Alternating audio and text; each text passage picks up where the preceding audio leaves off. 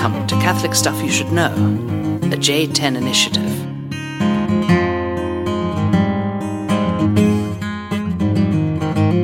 You ready? Welcome to the podcast. Father Nathan. Father John. It's Catholic Stuff. Catholic Stuff You Should Know. Here we are. In case you were looking for a podcast on designing women, this is not it. This is not it. We are coming to you live from Schloss Goebbels. The Schloss Goebbels, the basement. Things sound way better down here. I don't know if it's these microphones, but I was checking the sounds on when I recorded with Mikey Boy, and it was just like, man, this is just so. This is the real place. This is where the magic happens here. So here we are on a Sunday afternoon, kind of in the lull. Priestly life is it takes a certain lull on Sunday afternoons, I'd say. Definitely hit the mornings, and then it just so. Yeah, I was talking to Father Chris, my new parochial vicar, about this, and just kind of saying I usually treat Sunday as you have to work in the morning. Certainly, I mean that's your biggest time to meet most of your parishioners, but the afternoons tend to be a lot lighter, and I think it's important just to make it a light working day. Right. Like, not if you do anything, like you do laundry, like that's a light working day. But it's helpful because you're going to take your Sabbath rest the next day. And sometimes if you just say, I'm done with masses, and then now what? Am I just going to veg? I think it tends to lead to a lot of dissipation. Yeah. And dissipation is a new temptation now. Tour de France is going, so we've got infinite number of highlights and watching all the crashes. Did you see yesterday? No. It was pouring rain in Nice, France, and these guys were just crashing all over the place. It was a mess. They have a semi truck that's their mobile bubble. Have you seen this thing? Mm-mm. They have a semi truck that's been retrofitted for like sleeping quarters or whatever, so that they don't have to sleep in hotels. They just kind of bunk in this mobile isolation chamber. That is crazy. Apparently the conditions around the sleeping quarters and the life these guys live for the 3-week race it's pretty rough. I mean, but we got a Colorado boy, Sepp Kuss. Have you heard about him? No. Team Jumbo Visma, and he is from Durango, Colorado. And nice. He's one of the best climbers in the world. So he's not the one that who else? Wasn't there a runner from Durango and he's like considered one of the best runners in the world, and Seth Damore, like. Well, Seth, yeah. I don't know who that is. This guy was a mountain biker, and now he's turned to road cyclist. He's 25. He's amazing. So we're all rooting for his team. So he got a shot? Well, he's a domestique.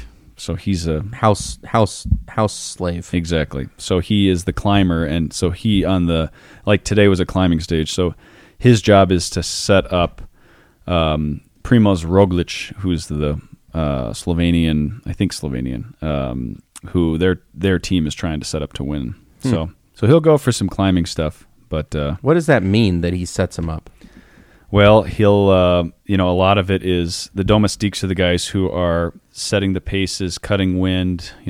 So they're trying to protect him in the peloton. So like the domestiques yesterday, they're on more of a flat course, and they're just trying to work to kind of support and protect him, set him up for the next 3 weeks to try and do everything they can to kind of keep him in place. And so, but you never know, he might go for the climbing classification, and which would be amazing. So he's our guy. We're rooting for him. So, and Roglic as well. So and Roglic as well. So yeah, so that's what's going on there. But now here on the home front, we're just we were warming up the pre-banter with discussion of another disappointment of corned beef and hash. Well, yeah, kind of typical. It wasn't pure corned beef and hash. It was hash, and on the side they put corned beef. But it was like, what is going on? What is going on here? So we're back in the seminary. Guys are rolling. Father Nathan is he's the cool uncle who drops in to the house. The guys love it. And I was happy you got to meet all the boys. I have 12 guys that I live with at the seminary. We're in for 2 weeks now. And first week of class is done. They're not in apostolates yet, but we are back in class. And so, but it's good crew. Yeah, they were a very lively bunch whenever we were over there. So yeah. We got into a bit of a tussle over where to hang certain pictures. Right. I do not have an eye for it, but I would think that you would want to put two pictures of mountains next to each other instead of mountains and Rome, and then another side is mountains and whatever. Right. But I was wrong, I guess. So whatever. There might not have been a right on that one, but yeah, certainly you brought an interesting thematic Right. approach to interior design, which I hadn't really thought about. So Designing women. there you go. You know? It really is about design. Delta Burke, I mean, she was a legend in her own right. Do you remember that I show? have no idea. No idea. Well, whatever. Yeah, sorry about that. There were certain shows that came on before Seinfeld that you just had to sort of, Like Muppet Babies? Muppet Babies? No. No, they were on at whatever 5:30, and then, I see. and then what they you're would talking come about. on at 6. The lag time. Yeah, that Like was you catch the 5 minutes of Married with Children, which was just total garbage.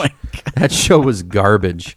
My dad forbid us from watching that show. It really was. I mean, that was just and that was back in the day when you had wholesome shows that ended with like Family Matters. There was always a moral Yes. teaching at the end. Yes. And you'd have to slog through that though to get to The Simpsons, and then something else to get to Seinfeld, and then it was dinner time. Right. And then you start over tomorrow, watch more TV. Pretty much. Yeah, that's what we did. So Yeah. well, Goebel, we have some some interesting topics to dive into tonight. So shall we just do it? I don't want to take up too much time this evening Bantering. because tonight we're going to celebrate Me. me. That's true. So we got to. It's Father John's birthday. Yep. He's much younger than I am. So it's important that we allow his year of birth to be venerated and celebrated. If you don't know, Father Mike, Father Nathan, and I. No, no, you can't say that. Well, I'll let you in on a little secret. Folks, my parochial vicar does not listen, so if you happen to mention this to him, please, this is a secret between us. I don't know if I told you, but Father Chris thinks that I'm 41. Seriously. Yes. Yeah, he said the other day, he's like, yeah, like you, over 40. And I was like, I know. Yeah, crazy. And then he said it again. He said it twice. So he's under the impression that I'm 41, and I'd like to keep it that way. We'll keep it that way. Okay, so you are actually born in 1979. But, right, but we were all born in the same year. We're all the 83 Muppet 83 Babies. Muppet Babies, exactly. Fozzie Bear here. Kermit and what was the wild one? Animal? That's probably Father Mike. That's Mike. Yeah, exactly. So, so Goebel has 4 months of acquired wisdom now that he's into the early 40s here. Mm-hmm. And so I'm 37. I've been looking. The only reason I look forward to the age of 37 was to be able to quote Monty Python. Right. I'm not old. I'm 37. Right. You remember that scene? Very important. Yeah. Old woman. Man. Old man. Not old. I'm 37. But my guys don't. Not that you would care. They don't get that at all. So I'm like, okay.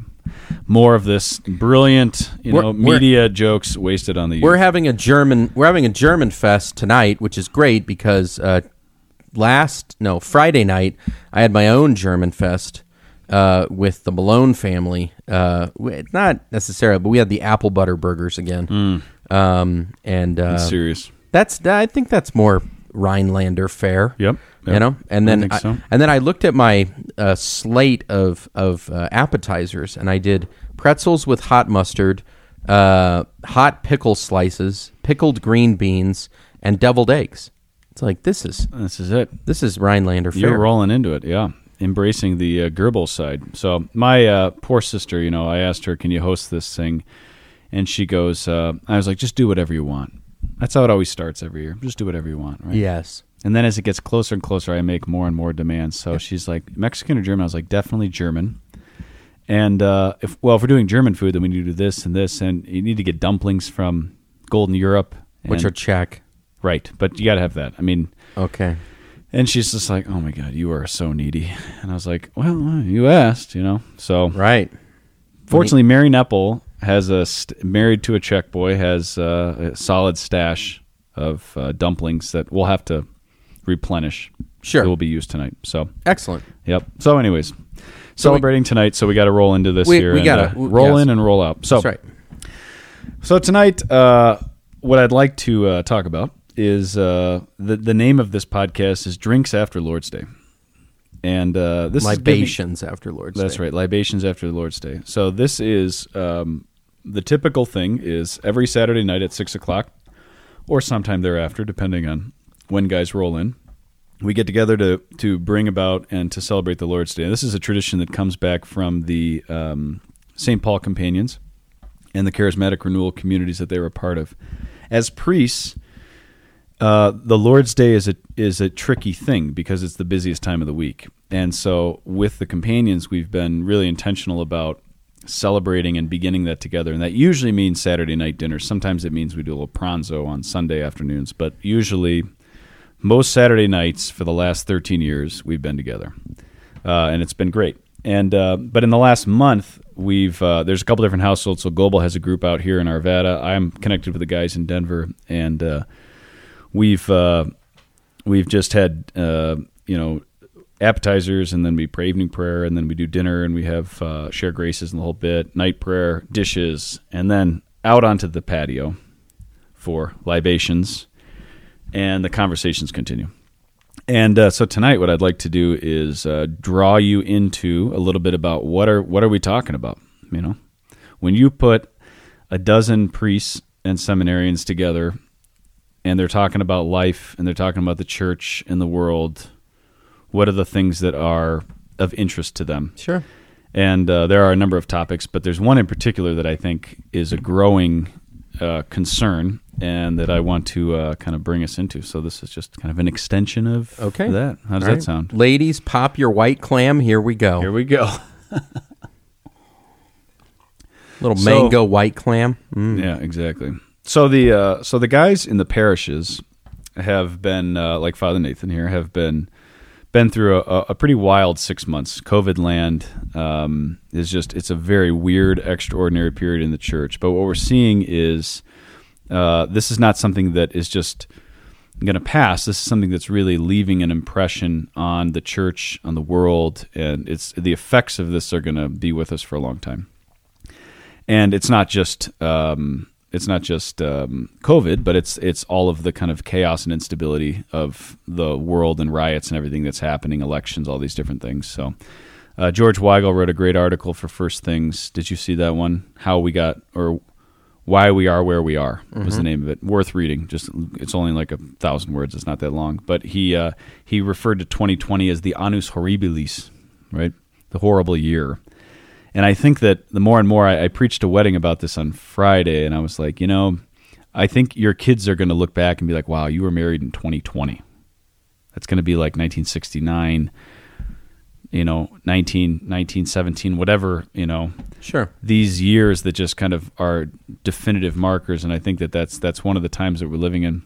And so one of the things that's happening is that as we priests are kind of coming together on Saturday nights and hashing through this and saying, what are we seeing? What are guys seeing, especially in the parishes who are on the front lines? There's two major movements that are happening, and this is in Catholics. Okay, so we're talking about what are we seeing in people that we love, our Catholic friends, our parishioners. Two movements in opposite directions that are strangely similar, that are both really concerning. And that's kind of what I'd like to just propose tonight and hear your thoughts on, and then give a suggestion of kind of how we shoot the middle, and then we'll wrap it up from there. So, number one, there is a large swath of Catholics who have taken the opportunity of COVID to just completely embrace the non-practice of the faith.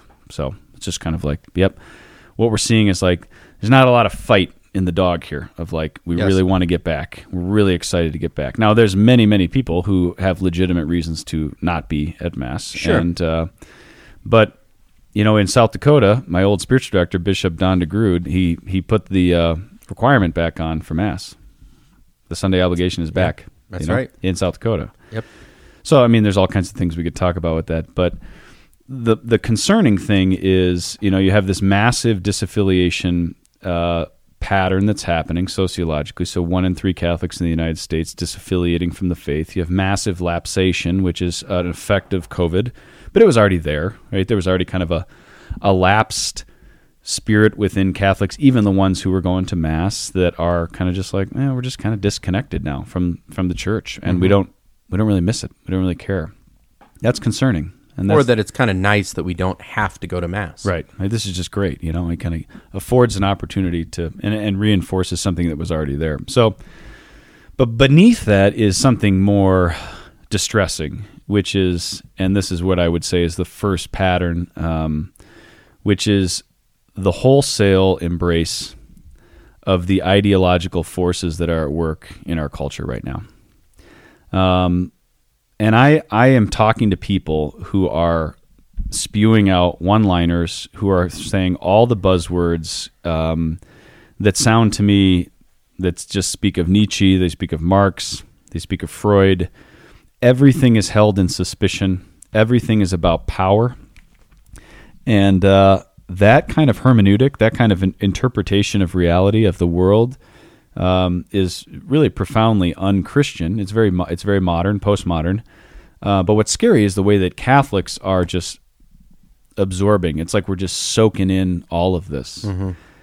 I have some friends who I've spoken to recently who are more in the world than I am because I'm kind of in my own little seminary universe. And they give me a little better sense of kind of what it's like. And they're feeling really alienated by talking to Catholics. And these people, we're not talking about like, disenfranchised or lapsed Catholic. We're talking about like people who would say I'm a good Catholic, but they're just completely given over to the ideologies at work. Mm-hmm. And I've been hammering about ideology for the last 2 years here, even before 2020 started. But it's extremely distressing, and it's everything. It's all the media buzz. It's the complete reduction of society to politics that's happening. It's Marxist influenced movements such as Black Lives Matters that are, despite the good that's being done there, there's just a lot of hate and confusion and a spirit of suspicion that's just sweeping across the hearts of a lot of people. And the scary thing is how uncritically that's being appropriated by Catholics. Sure. That's the first thing I would say. And I don't know if you have any thoughts on that being in the parish. So. Well, I would say that it's very difficult at times to be able to distinguish in people what exactly they want from the church, other than wouldn't you agree with this, Father? Everything that we're talking about, wouldn't you agree with this? And if you say no, then you're going to get the vitriol. You're going to get the anger, because it's like, no, we don't listen to people who say we don't agree with this because we've for too long remained silent. So I think that it's hard for the church at this time to have a prophetic voice when we've kind of taken in wholesale a number of other prophets that we say you're finally speaking the truth. Yeah. And I would say that there have been moments where I've had to propose, even from the pulpit, that the church has a solution, but I don't think it's going to be the solution that a lot of people find beneficial or helpful. I'm happy to give that right now, or we can wait until later. I'd say let's wait and go a little later. Okay. Because I want to put out these two movements that I think are not doing it, and then because one of the things last night was like guys sitting around. There's a lot of banter, but there's also a lot of kind of like, this is wrong, and it's like, well, what can we say to help people get this right, So, but I think it is helpful to just identify certain patterns, For example, when you deny the fundamental right and dignity, the rights that flow from the dignity of the human person, every single person, then it's understandable that the society's fragment according to every kind of distinction, and it becomes a power struggle and a reinterpretation and violence to try and reassess that or rearrange that. I mean, this is just what happens. And so we're reaping the bitter fruits of a secularized, hollow society that has become post-Christian.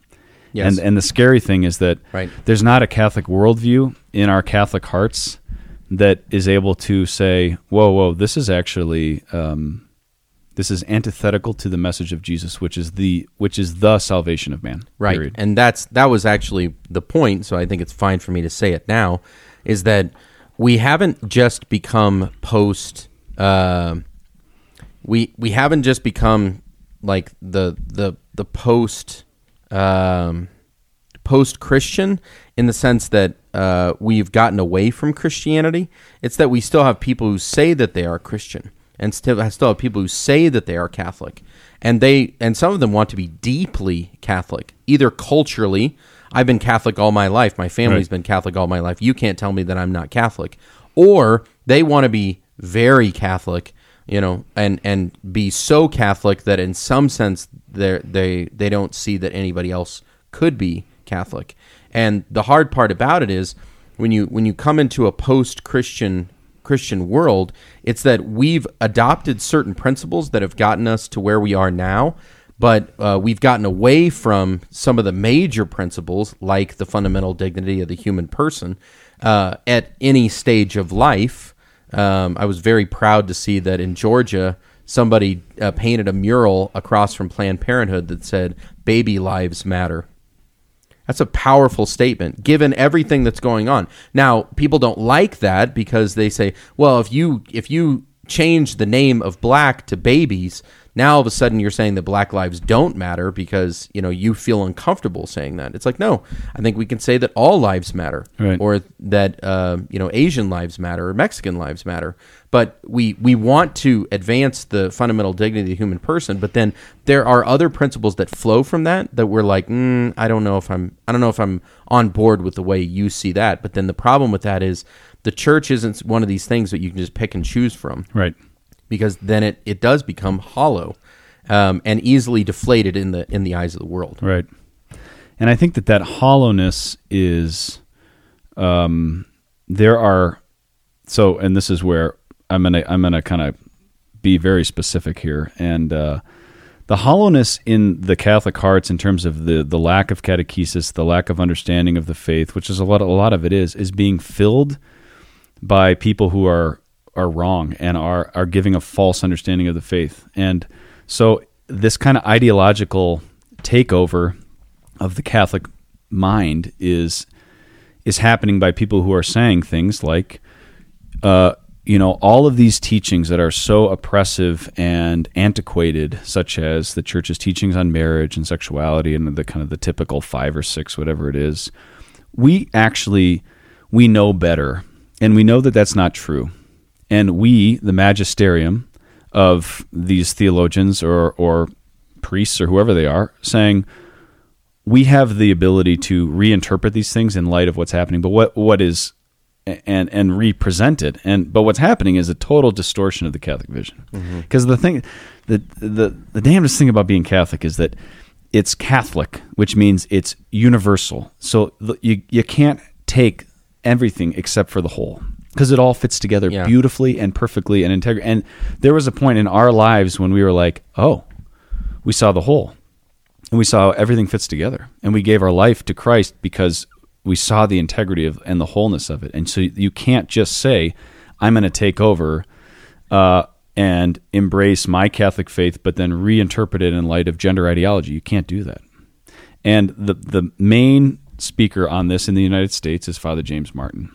And I'm going to put him as an example of somebody who's an architect of saying this is possible to reinterpret our Catholic life in light of the postmodern worldview, and we can live this out, and everything's really malleable and changeable, and it's really pretty gray, and we just have to love people, but these truths are they're just truncating everything, and I think that's a pattern that's really affecting a lot of our friends and family and parishioners, and it needs to be called out, and it needs to be said, this is not the Orthodox faith. This is not the faith of Jesus Christ.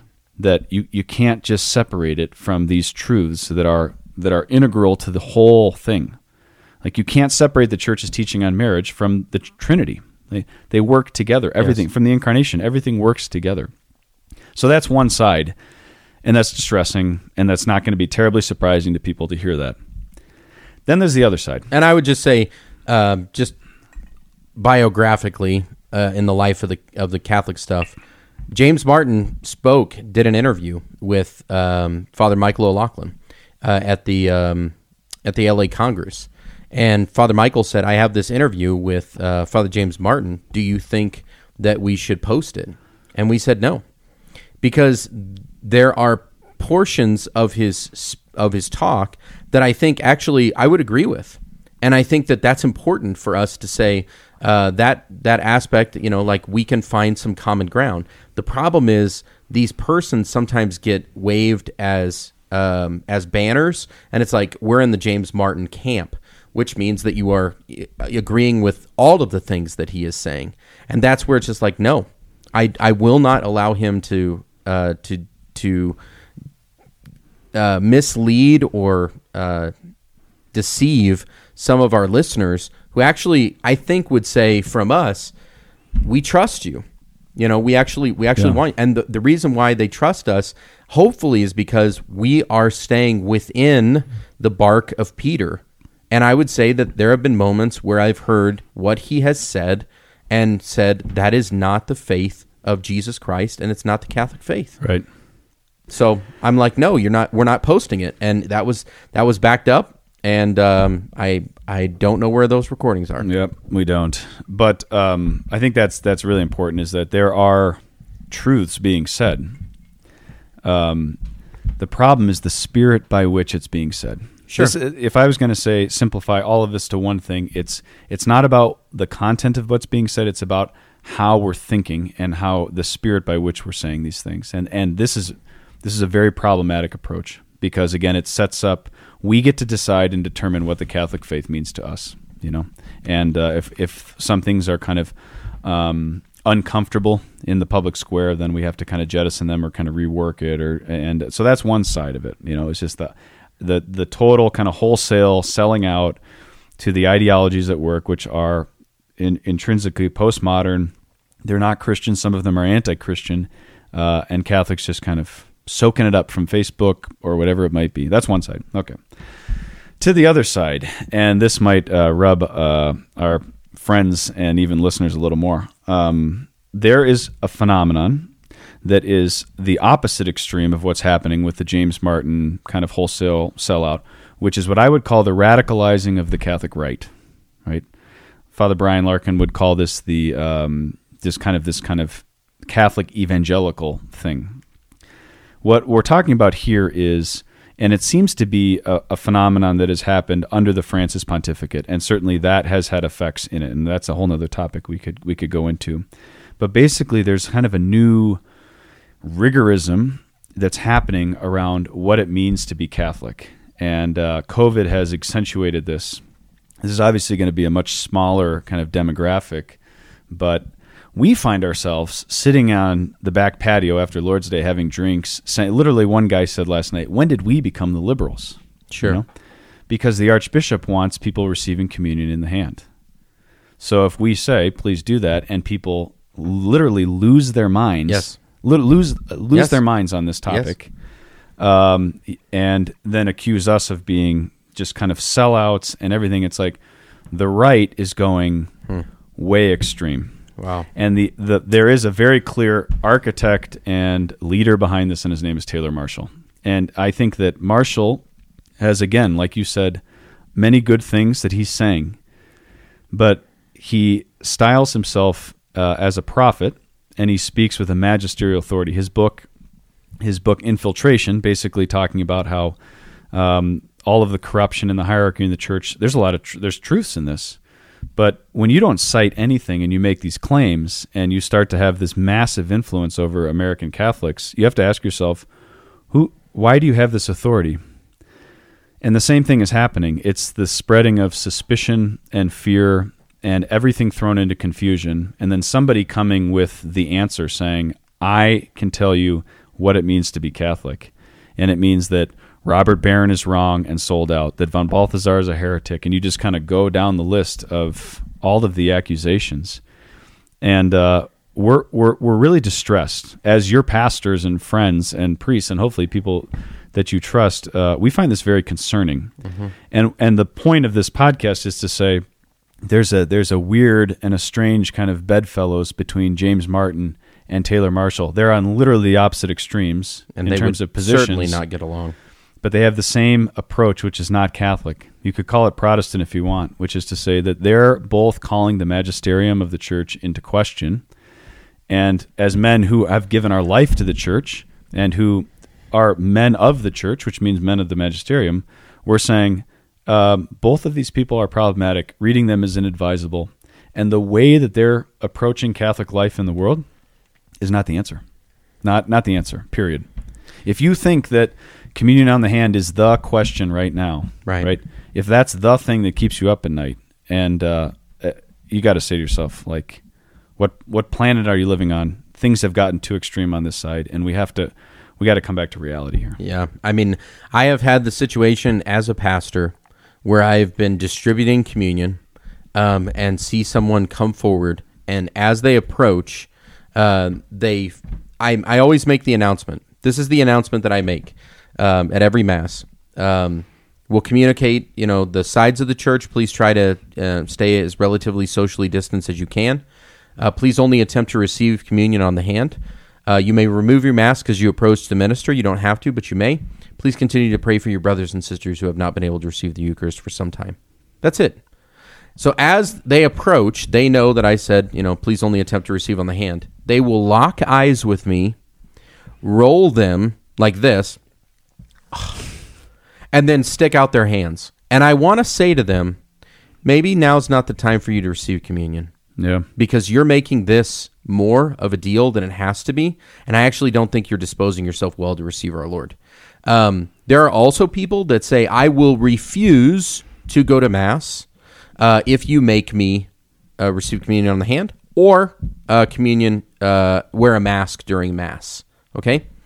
There have been people that have waited in the snow at the chance that a priest would come by and give them communion in the life of the church. There have been people in jungles in Mexico that have begged for the priest to be able to come out to their outposts to be able to distribute to them communion. If the priest said, due to this COVID crisis, we would ask you to receive communion on the hand, they don't care. They're hungry. Yeah. But we've become so self-entitled and I think so distracted from the good that we're making this a bigger issue than it needs to be. And I would agree that if somebody's saying, like, this is the issue at play, we've gotten into the question of who should you be obedient to? And if it's not your pastor and it's not your shepherd in the bishops, then we have some major issues. Right. And I have a quote that I'd like to read if you're... I'm up for it. I think that the question of how the reception of communion has become such a hot issue, and we're just shocked. We're just like, what in the hell are we? How did we get to this point where this is the thing? Right? You think about the crisis the world is passing through, and you have Catholics fighting and bickering over something as stupid as this, when really at the end of the day you should say the Bishop of Denver is the minister of the sacraments. So if he says this is how you're going to receive it, he's not less Catholic than you. For the sake of the common good. For the sake of the common good. That's what we do. Right. And to spin up these wild theories about how it's all, these guys are all Masons and it's all just kind of corruption and everything. It's like this kind of insidious character. It's the exact same thing of reducing the faith to LGBTQ, which is what James Martin is doing. It's taking the faith and then allowing yourself to become, like you said, it becomes your preoccupation, your obsession, and then all of a sudden you get to dictate what are the terms it means for me to be Catholic. Mm-hmm. And I think we're just kind of like, seriously, people, is this crazy? But we have both sides. We're getting hammered from both sides, and I guess that's a good place to be. But on the patio last night, I'm hearing guys from their hearts just being like, we're feeling so isolated because we got all these people who are like, how can you possibly still hold what the Catholic Church teaches in terms of sexual ethics and whatever it means, Yeah. Why can't you just sell out to the culture? And then we got the other side, who many of whom are our friends and people who had conversions around the same time as us, who have just become so rigoristic. It's almost like a new Jansenism. It's like, this is not human. Mm-hmm. And this is not a faith lived in accord with the magisterium. And we understand that there's complexity with the Francis pontificate. We all feel that. Yes. But this kind of approach, which again is accusatory and one of suspicion, you say to yourself, this is not of God. At least Yeah. this is not of the Jesus that I've come to know. Right. So, And what is the fruit of this? right? So go ahead and give that quote, and then So we'll the kind of reason wrap why it up here. the reason why I discovered this quote is because I got into an argument with somebody about the rules around Mass and communion, etc. And they said no one is going to tell me what I can and can't do in regards to my faith. Quote. Alrighty. God, who is all-knowing and all-wise, knows best what we should do to increase his glory. Through his representatives on earth, he continually reveals his will to us. Thus, it is obedience and obedience alone that is the sure sign to us of the divine will. A superior may, it is true, make a mistake, but it is impossible for us to be mistaken in obeying a superior's command. The only exception to this is the case of a superior commanding something that in even the slightest way would contravene God's law. Such a superior would not be conveying God's will. God's will, God alone is infinitely wise, holy, merciful, our Lord, Creator, and Father. He is beginning and end, wisdom and power and love. He is all. Everything other than God is valued to the degree that it is referred to him, the maker of all and our Redeemer, the final end of all things. Look then at the high dignity that by God's mercy belongs to our state in life. Obedience raises us beyond the limits of our littleness and puts us in harmony with God's will. In boundless wisdom and care, his will guides us to act rightly, holding fast to that will which no creature can thwart. We are filled with unsurpassable strength. Who said that? Maximilian Kolbe. Wow. Maximilian Kolbe. That was from the Office of Readings on August 14th. Wow. And I had that conversation with that guy, and I was so angry. And somebody could tell I was so angry in the sacristy, and they just said, I'm sorry you had to deal with that, Father. And I was angry not because he didn't do what I asked. I was angry because he was using his preference as the determination of what must be done.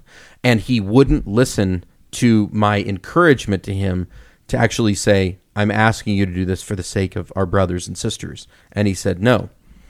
Obedience is the sure way to the divine will. And if there's one person that knew that, it was the man who was in the middle of the crucible of bad decisions by people who were running the government, and he just went with it. Yeah. And ultimately suffered for it. And I'm like, that is going to convey holiness. Yeah. Whatever this is, it's not gonna impress me. Yeah. He did his own thing, but it was actually one of those things that I was just like, I'm not impressed. That is a fantastic line, worth unpacking. I read The Office that day and kind of obviously blew through that section, but worth going back to. I don't know, because that one was not in the breviary. Okay. You had to act. It was Yeah, in the. in that- It was in that little red insert or whatever. Okay. So The sometimes insert. people don't see it, but Yeah, no, that's fantastic, and that's it.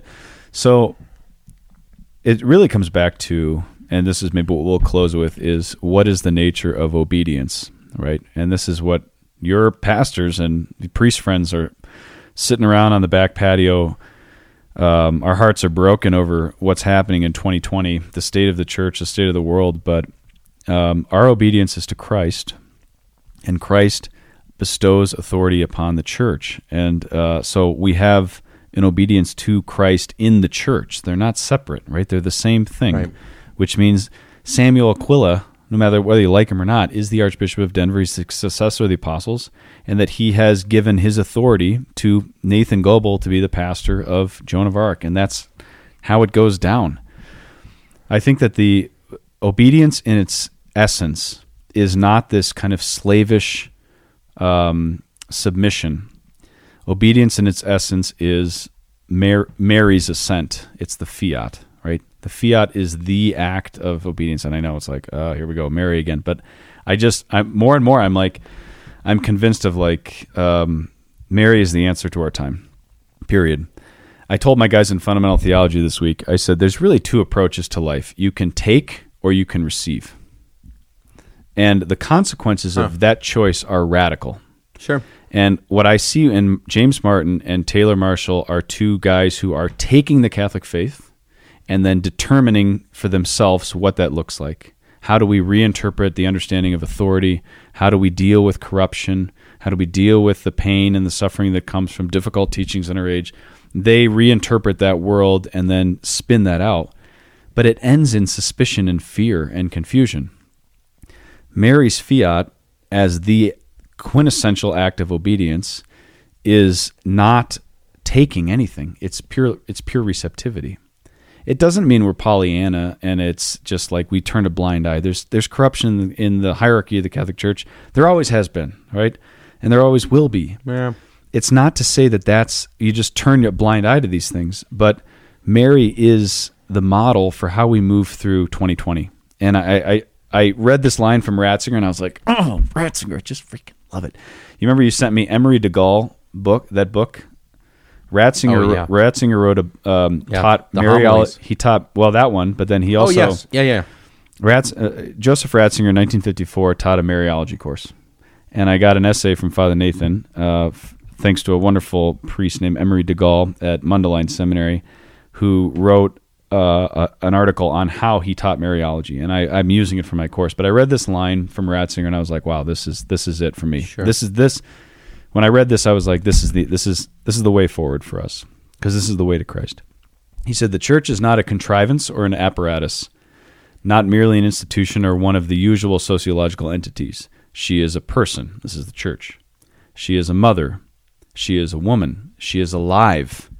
The Marian understanding of the church is the most categorical antithesis to the merely organizational or bureaucratic concept of the church. Whoa, that's a mic drop right there. Marian understanding is the most categorical antithesis to the merely organizational or bureaucratic conception, which I think both Marshall and Martin fall into, right? She is the antithesis to that. We cannot make the church, we must be church. And we are church, and church is in us only insofar as faith shapes our being above and beyond anything we do. Only in Marian being do we become church. Only in Marian being do we become church. Wow, these are just gems here. At the origins, too, church was not made, but born. She was born when the fiat was awakened in Mary's soul. That is the most profound desire of the Council, the Second Vatican Council, that the church might awaken in our souls. Mary shows us the way. Ratzinger. Yeah. The man. That's it. So that's where I think we'll close this off and just say that. That's where you'll close it off. All right, here we go. I would just say, what is it that the church receives? I'm getting the hands are out. The Italian hands are out. Because this is what I preached on the other day. This was the answer that I was saying I'd wait for. Because I like it. I actually think that you and I both kind of think in similar patterns. You are the one that goes back to the heart of Mary, and I'm usually the one that goes back to the cross. Right. And the other day, it was... Some go to the heights, some go to the depths. Sure, but that's exactly where it is. St. Paul says, I have resolved to preach nothing but Christ and Him crucified. Because, Greeks look for wisdom and Jews look for signs, but we preach Christ crucified. What is it that the church receives? The event of Christ. The event of Jesus Christ is what is received by the church. We didn't create it. We receive it. So what is it? You either take or you receive, right? Mm-hmm. Okay?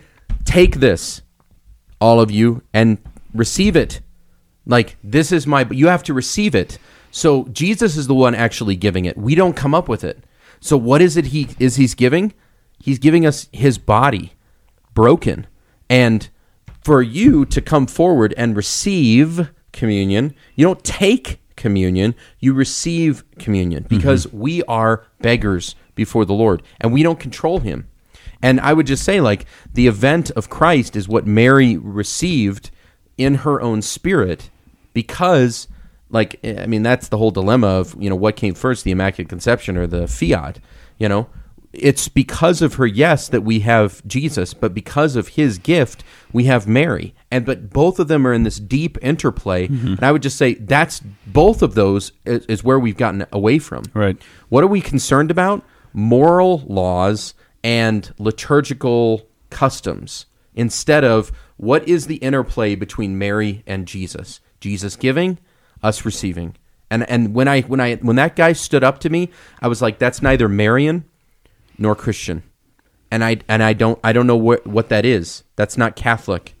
That's American. Yeah, that's cowboy American. Nobody's going to tell me what to frickin' do. And I'm like, that's so sad, because we've lost something in that. So that's good, man. That's good. We covered a lot here. I think that people are gonna, some will hear this, podcast listeners, and this will be a challenge. I have friends who read Taylor Marshall or read James Martin, and I know this is gonna be difficult.